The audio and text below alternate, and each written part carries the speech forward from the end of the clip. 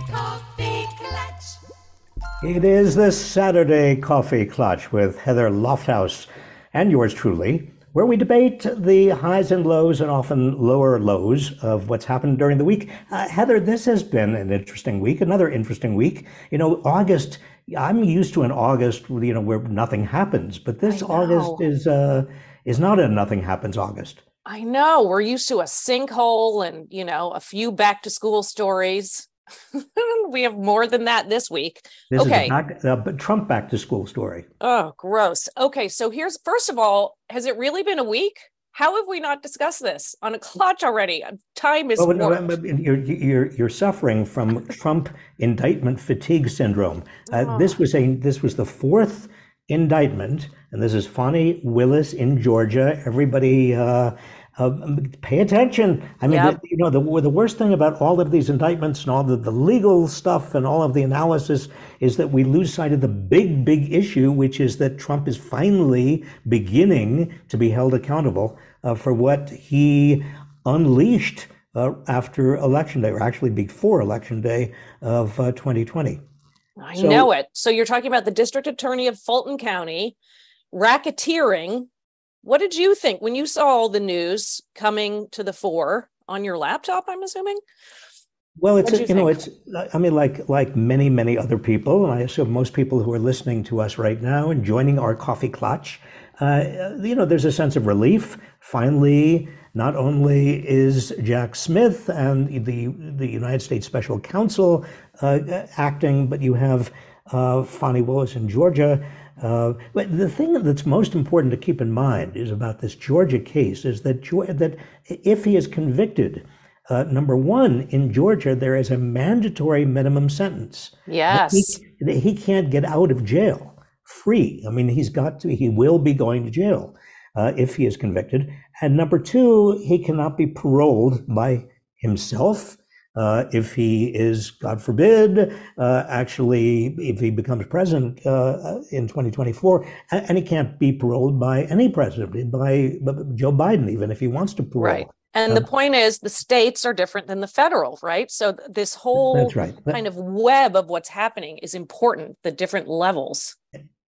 Exactly. This is Louis Brandeis's, states as laboratories of democracy. There is a different issue at the state level, and the states are much closer to the actual voting process. So the violations that Trump made in Georgia, everything from saying, I need these extra votes, when he called into Raffensperger, and everything else, the pressure that was put on the election workers by Trump's lieutenant, Rudy Giuliani. I mean, all of that really has a different complexion to it than what happened at the federal level. I found it so compelling when District Attorney Willis was reading the names. I was captivated. I don't know if you saw her live. Yeah, and tell me, I mean, I was captivated too. Were you captivated because finally justice is being done, or were you captivated by the fact that here are these conspirators, essentially 18 people? It was both of those things, and it was that these public servants were up so late. I was watching the time, I watched it on MSNBC, and I'm seeing the time, and I just found her delivery of the names was like, oof, it felt so good, so bad. I don't know. I think it's that. I think it felt like people have to be responsible. Their names are there is no denying it. I mean, there's gonna be denying it, God knows. But there was something about it that made me feel good for a nanosecond, which is nice these days. I felt an overwhelming sense of appreciation. I mean, here, I have been, I worked in the Justice Department. I used to be a lawyer, believe it or not. I mean, I know something about what goes into preparing these cases, and even under the best of circumstances, it's difficult. When you're dealing with a rogue former president who's out, every day, sending this kind of stream of invective against Fani Willis, against other prosecutors, against potential jurists, against potential witnesses. I mean, you're in another world because you've got. I mean, we know that there's a subset of Trump supporters who are violent, and already there have been death threats against Fani Willis, against Jack Smith, Judge Chutkan. I know, it's awful. And well, I mean, Trump was told repeatedly by the courts, by judges, by the magistrate 2 weeks ago in Washington when he was first arrested, do not harass or intimidate witnesses or anybody. But he just doesn't stop. I think it's a serious attempt by Trump to continue.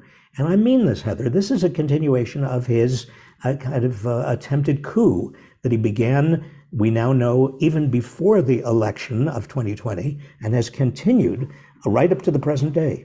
I know that framing, I think, is so important. And I don't see people framing it that way in the mainstream media, we all know.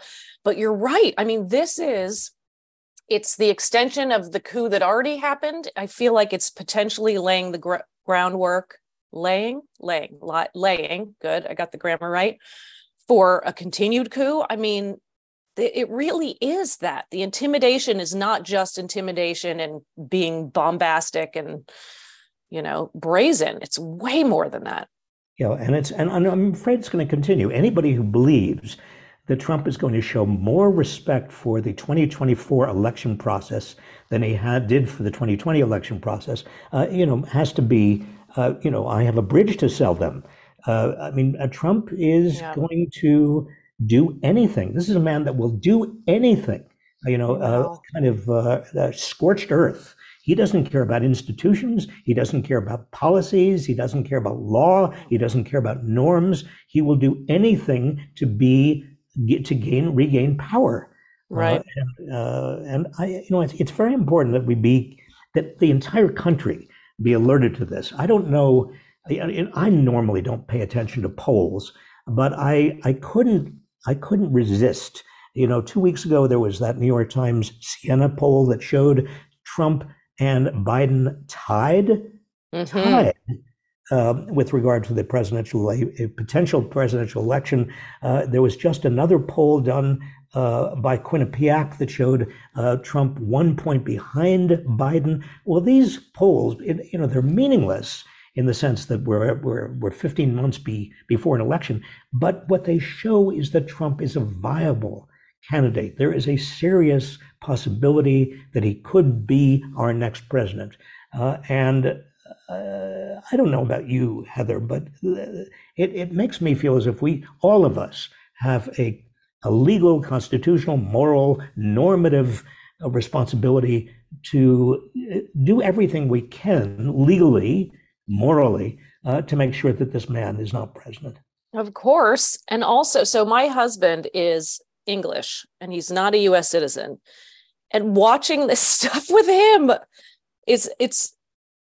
it's refreshing and scary to watch him process it. I mean, his mouth is agape. He says, the other night we were watching this and Fani Willis and the whole team and, the analysis around it. And he says, Prime Minister Boris Johnson steps down, right?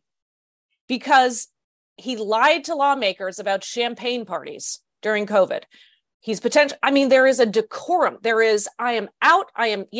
Fibbed. Well, they don't announce it as such, but he said, how is this happening? How are we steering this? Your English husband said, how is this happening? How could it possibly be? I mean, Boris Johnson stepped down. Oh, Bob, he would not, he's not, I read Harry Potter to my kid and I do the accents and Tom is threatening divorce. I mean, but there used to be norms and, not just laws. I mean, the whole idea, Heather, that a president of the United States loses an election and will not concede. I mean, that itself the concession. it violates the norms that every previous president of the United States has obeyed and respected. Yeah. So the debate is coming up this week. We learned yesterday. The Republican debate. Forgive me. Yeah. The Republican presidential candidate debate next week. You called it before the news. We were on a call. I mean, can I just brag about your psychic abilities? Well, or how course, long you've been in politics course. and how you know what happens? Something. You Well, said literally, he won't do it. He's going to do something at the exact same time, probably with Tucker Carlson. I swear to God, you said that. I did, and that before the national news picked it up. Obviously, the national news was kind of lurking in our phone call. Yeah, that was annoying in Zoom. But but yes, it seemed to me that Donald Trump will not go to the debate. He will counter-program. And it seemed to me, even before I knew that he was going to have arrange a conversation with Tucker Carlson. What could be more emblematic of Trump than getting a combination of Tucker Carlson, Elon Musk, to help him counter-program against the rest of the Republican primary candidates? It's so bold and it's so typical. Yeah, and who's going to tune in to a debate among DeSantis and Tim Scott and Haley and Doug Burgum and Vivek Ramaswamy? I mean, who cares? Nobody's going to care. And Trump knows that if anybody tunes in, they're going to tune into his counter program. I know. It is so Trumpian. So what else in the news? Poor Maui. I know we've all been watching Lahaina. It's been so awful and so emblematic of the state of our climate, right? And how climate change is going to affect us all, but disproportionately affect the poorest of the poor. Then we heard too, allegedly, real estate baddies, hawks are going in and already talking to people about buying up property. Hawks, they're buzzards. They're buzzards. You have, it's obviously a tragedy that becomes worse by the day as we know more and more about what happened and who died and whose homes have disappeared. But by focusing on the details and by focusing on what happened in Lahaina, in Maui, what we also miss, though, is that this is part of an accelerating process of climate change, accelerating so fast around the world, and we've got to keep a kind of a split screen in our heads. That is the tragedy of Maui and our genuine feelings of sadness and regret and compassion for those people and their families, but also an understanding that this is a pattern. What we have to learn is the necessity of moving as fast as we possibly can on against climate change that is literally burning and flooding the entire world. I know, it's so tragic. And there are so many groups doing what they can about it. So kudos to them. I don't know. And the youth, I feel like, are paying a lot of attention to the climate. It affects them more than it'll affect, in terms of numbers of years on the planet. Yes. And again, congratulations to those young people who litigated in Montana using the Montana state constitution to get changes in Montana law affecting, what coal companies and what fossil fuel companies can do in Montana. I mean, that kind of initiative is being taken all over the world. It's not just in the United States. Young people are in the front, in the actual leadership of this anti-climate change movement, and I understand it completely. They're going to be around much longer than we are. Right, I know. Well, so one thing that is, I don't know, a little lighter that happened this week. So you have somewhat, I mean, allegedly, you've retired. You're not teaching undergraduates anymore. I'm speaking for you here, but there's no such thing as retiring for you. We all know this. But so you're cleaning out your office and there are all these VHS tapes, and you and Michael from the Inequality Media Civic Action team are looking at stuff and you're saying, do we keep it? Do we not keep it? It's dusty. Who knows? To be fair, they're not labeled great. And you all found a tape of you guest hosting for Bill O'Reilly. Can you please translate for me what we found? I was hoping that tape would never show up again. And Heather, you got it almost right, except it was in a box. I didn't even know it was there. Michael, who is from Inequality Media Civic Action, one of our most talented and intrepid members, he found this tape. He put it into, somehow he found it. And there I am guest hosting, it must have been 1998, the Bill O'Reilly show. And suddenly, when he told me he found it, it all came rushing back. Roger Ailes, who, you remember, was the founder of Fox News. Roger Ailes, at that time in the 90s, he approached me. He wanted me to guest host, and I did it maybe 3 times, Bill O'Reilly's show. Why did I do it? I still don't know, except that I know that Roger Ailes still had an idea. He wanted legitimacy of somebody who was progressive being on his show. I think if I had thought it through, why did I give him legitimacy? Why did I do, Bill O'Reilly a couple of years later was using his show to excoriate me for being a communist. I mean, it's just, it's ludicrous. But if I know now what I know then, would I have been a guest hosting Bill O'Reilly?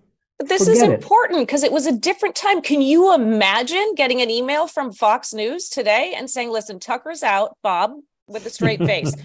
Out. I mean, this would have been a year ago. Donald Trump would like, Donald Trump would like to have some counter programming. Does Wednesday, we'll change it. If Thursday's better for you, we're happy to make that work. That's fine. Okay, well, I'll tell Trump that I will like. But I mean, this was a different time. Of course, it was a different time. Wild. And there wasn't the kind of, obviously, it's hard to even remember, but this was just the late 90s. There was not the degree of venom and hostility and anger in the atmosphere. It was growing, right. But it was not nearly what it is today. But it was okay to disagree. There was I hate to say this, and of course, Bill O'Reilly is terrible in many regards, and including as it relates to women. But it was, I don't know, it was okay. I mean, there was a sarcasm or tongue in cheek to it, but also it still worked, and the audience obviously watched you. I mean, that's a different. I don't know. Did you, Heather? Did you see this tape? I have not. I have not. Can we get it? Michael is hoarding the tape. Well, are we going to use it, or are we going to take are you kidding? We are, as long as it's not so old and crispy that it breaks, but we're going to try and do something with it.